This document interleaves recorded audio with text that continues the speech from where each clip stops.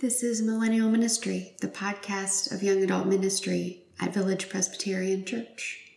The views and opinions expressed here are solely those of the participants and not necessarily those of Village Presbyterian Church or the PCUSA. Thanks for listening.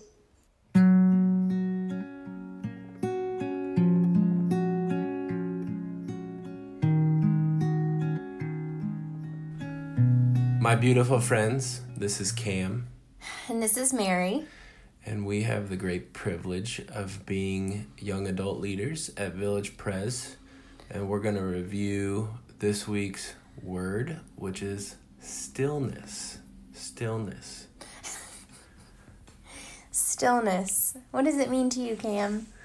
For me, stillness has a lot more to do with mental clarity and mental stillness than it does physical stillness, because if you know me, you know I don't sit still or stand still very easily.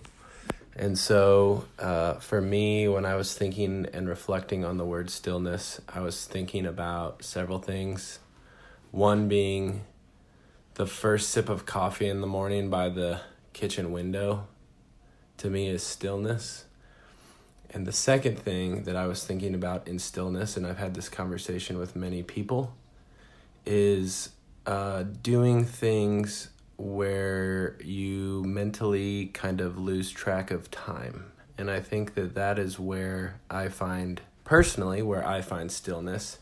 I think that the practice of meditation and actual physical stillness is a wonderful thing and something that should be practiced, and a discipline that should be something that everybody should strive for. But one of the things that I was thinking about when it came to stillness for me is when I am doing a project or something where I am working with my hands, I find a place of mental stillness where I lose track of what time it is. And to me, the result of that is something that calms my being and kind of calms my soul. So that's my 2 cents. Mary, what are your 2 cents? Well, I think of stillness and I think about being still in the physical sense, but that doesn't hardly happen because Gilly Pup is constantly wanting to play or jumping on your face. But this week, it kind of makes sense with our shelter-in-place order. I really feel like all I can do right now is be still. And really going off of what Kam said with the physical sense of the word, I feel like this week I've really just been able to be still and listen to what my body needs.